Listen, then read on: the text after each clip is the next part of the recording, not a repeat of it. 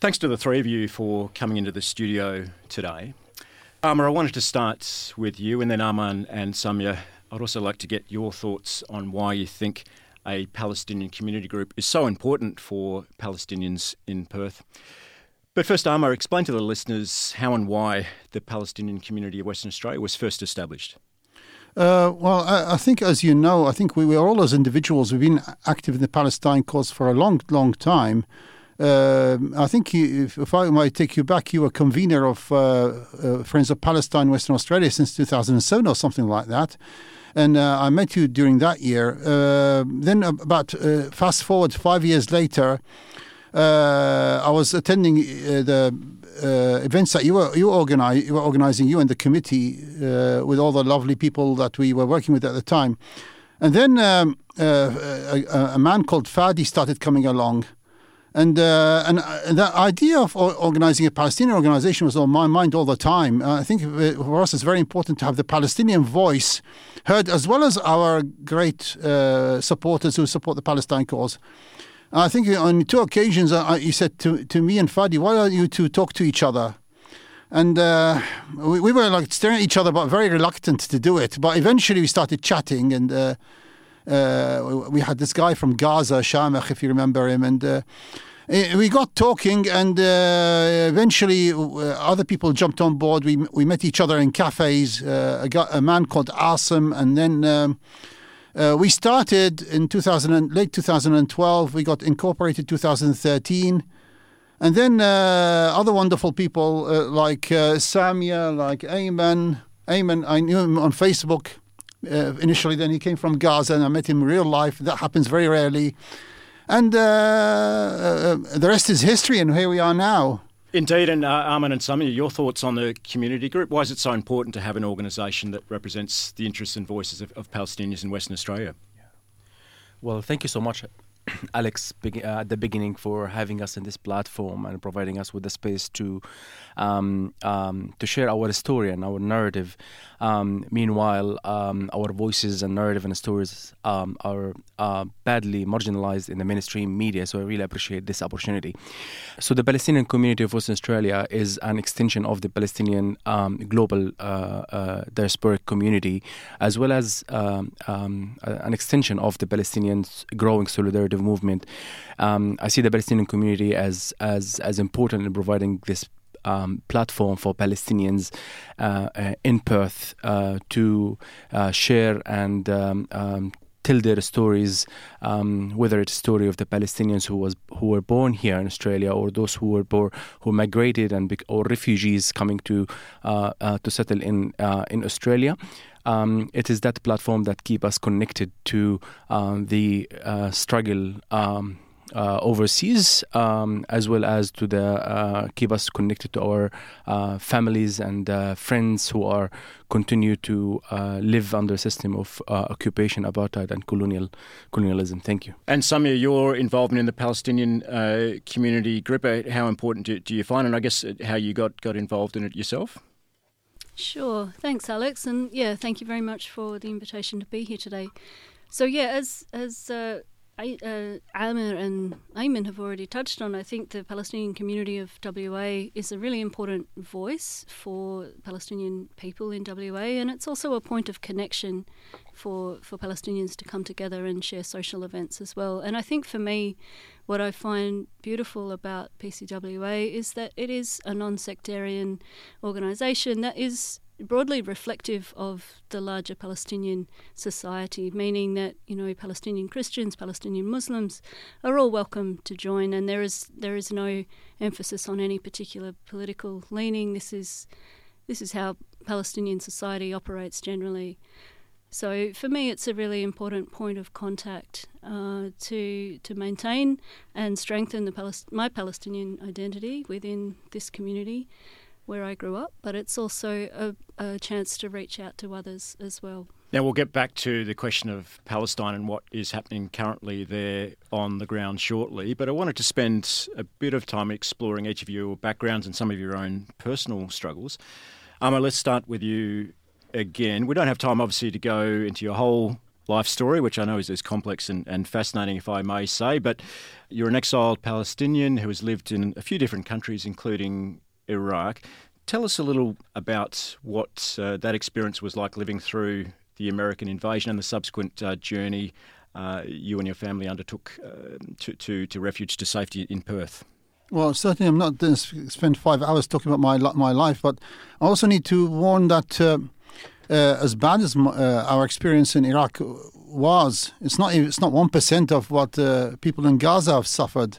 But our story in Iraq is that from the beginning, even what they used to call the good times, we had to carry Palestinian travel documents, which really was not very good, not very welcomed when it comes to applying for visas and stuff.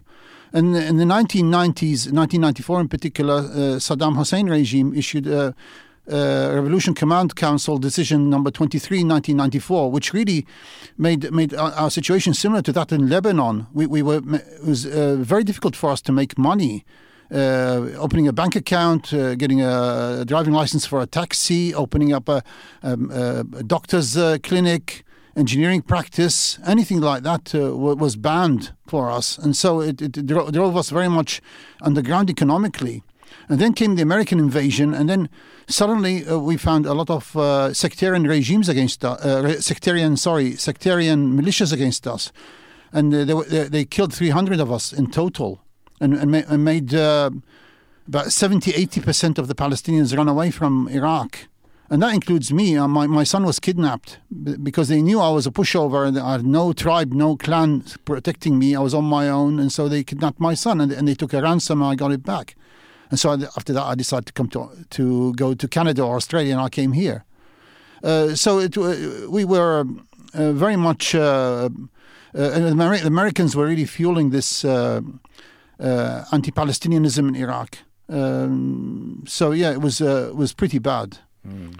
Samia, you've grown up here in Australia, but of course still identify with your Palestinian roots and your Palestinian homeland. What's that experience been like for you of effectively having a double identity, Australian on the one hand, Palestinian on the other, but also perhaps given the Anglo-dominated monoculture in this country and, dare I say, the continuing systemic racism in this country? Were you made to feel like an outsider in this country, or have you had a positive experience of feeling welcomed by the community in Perth? And I guess I hadn't prepared this question, but what's your experience like in terms of ordinary Australians understanding your identity and your struggles as a Palestinian?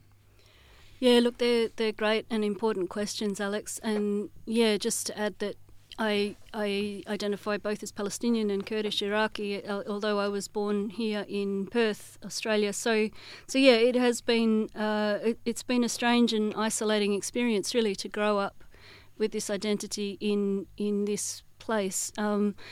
When at a time, I should add, when the Australian general understanding in Australian media has been dominated by a very pro-Western agenda. So I would say that my experience growing up here was isolating.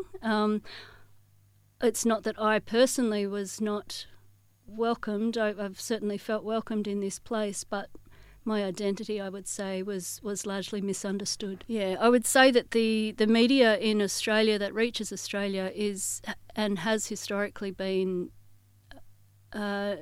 very different to the news on the ground in the Middle East. And so it's been a challenge for me personally to educate the people around me about the reality as I know it, because even, really well-meaning educated people who are pro-human rights and, pro-justice just didn't know the Palestinian story until quite recently. Again, I hadn't prepared this question either, Samia, but I just wanted to follow on from some of what you've just said very, very briefly, that it occurs to me that some of what you've just spoken about, and there's an emotional component to this, is it's probably all the more important that you have a community group where at least you're associating with people who actually understand your struggles and identity. And is that sort of part of it? There's kind of a mutual solidarity there of having that kind of community group.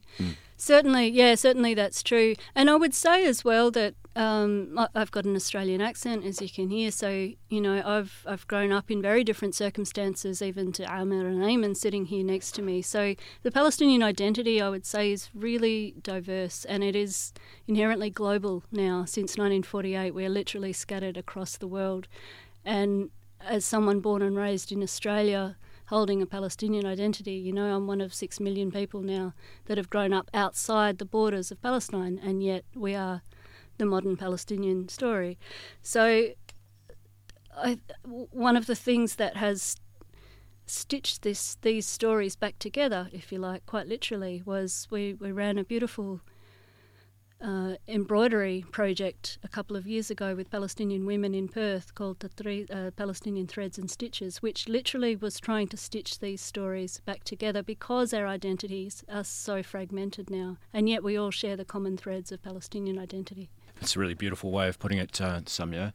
And Arman, you of course have had your own particular struggles finding your way to Perth from Gaza, regarded by many as an open prison, blockaded for the best part of 2 decades by Israel, trade and export severely limited, employment opportunities almost non-existent, even fishing in local waters subject to Israeli attack, and of course a regular pattern of Israeli bombardment on civilian areas, destroying homes, schools, clinics, warehouses, and leaving an entire generation of children, those who survived the assaults, traumatised.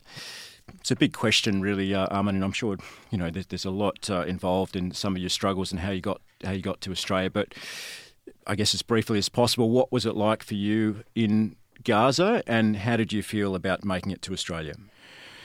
It's really very challenging to answer this question, Alex, for so many reasons. As a Palestinian born in the first Intifada, has spent the first early years of my life in under occupation, as well as under uncertainty and insecurity resulting from the ongoing occupation, which is still going until the moment I'm addressing your audience here.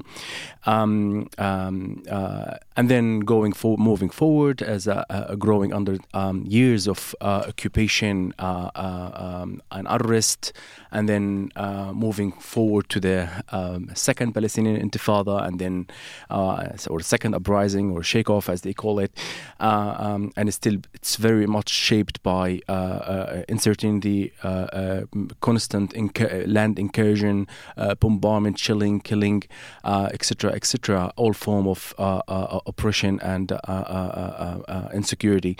And then, if I may speak about the last 15 years, for example, of the entire generation, 2.5 million Palestinians in Gaza continue to be trapped in this tiny enclave, slave, totally deprived from their basic rights to life, to medication, to access of movement.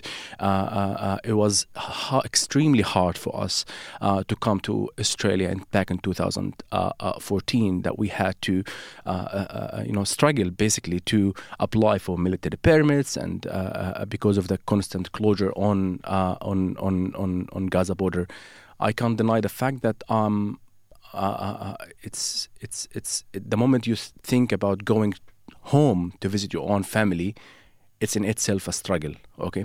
Because there's no time when you can just get in, or time to get out, and the whole situation is shaped by insecurity. In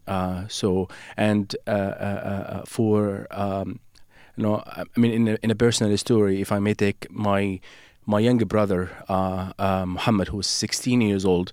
Muhammad basically was born during the years of the Israeli illegal, unlawful blockade in Gaza, has never seen 24 hours of electricity in his entire life, has already survived 4 Israeli aggressions, where hundreds of Palestinian children got killed.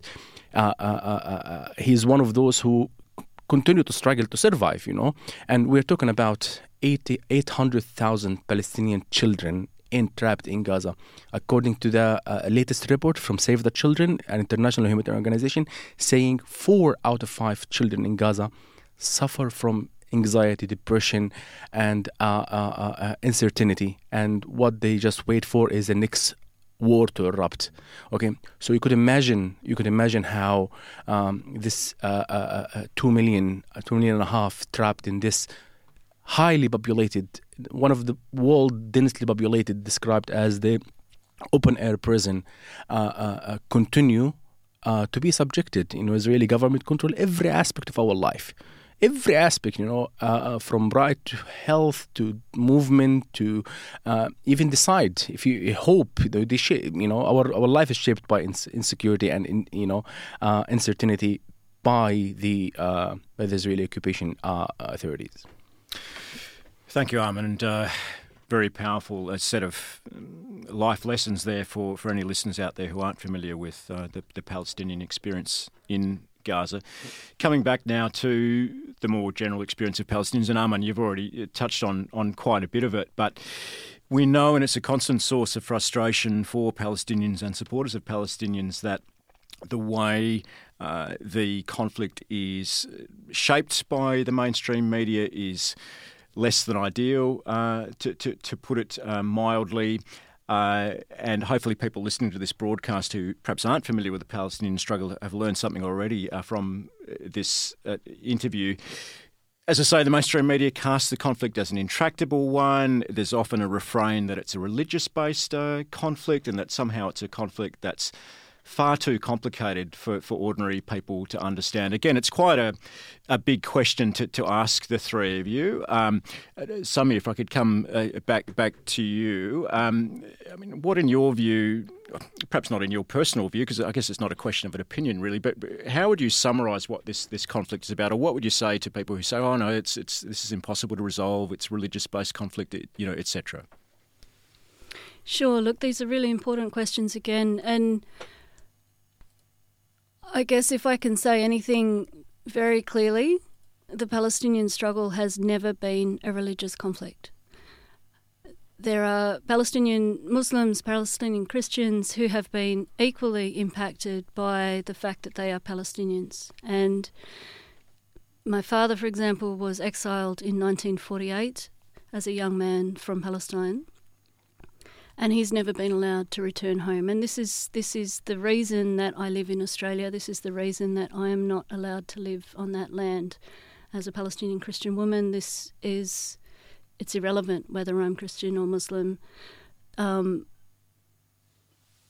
yet the Western media has tried to portray this, unfortunately, as a Jewish versus Muslim war, and nothing could be further from the truth. Every Palestinian knows this is a struggle for our rights to return to our land. It's pure and simple. I think it does get misconstrued a lot as it being too complex for people to understand, which unfortunately means that people are encouraged to switch off from it. But I think I would say that it's really probably just one step further in complexity than any other colonial project, meaning that for the Palestinians, we have experienced displacement in the way that any other settler colonial regime has displaced its indigenous population.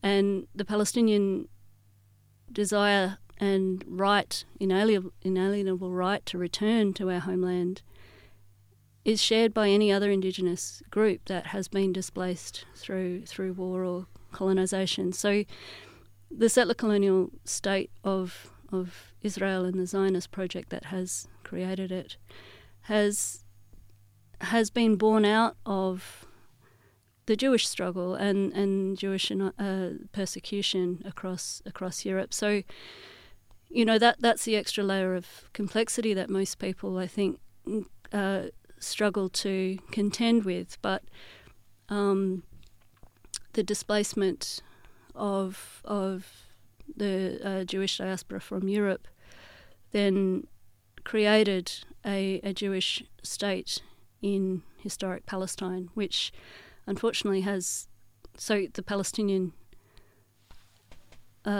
refugee crisis is exactly as old as the State of Israel. So since 1948, around 80% of the Palestinian population has been displaced from their ancestral homes, and most of them have not been allowed to return.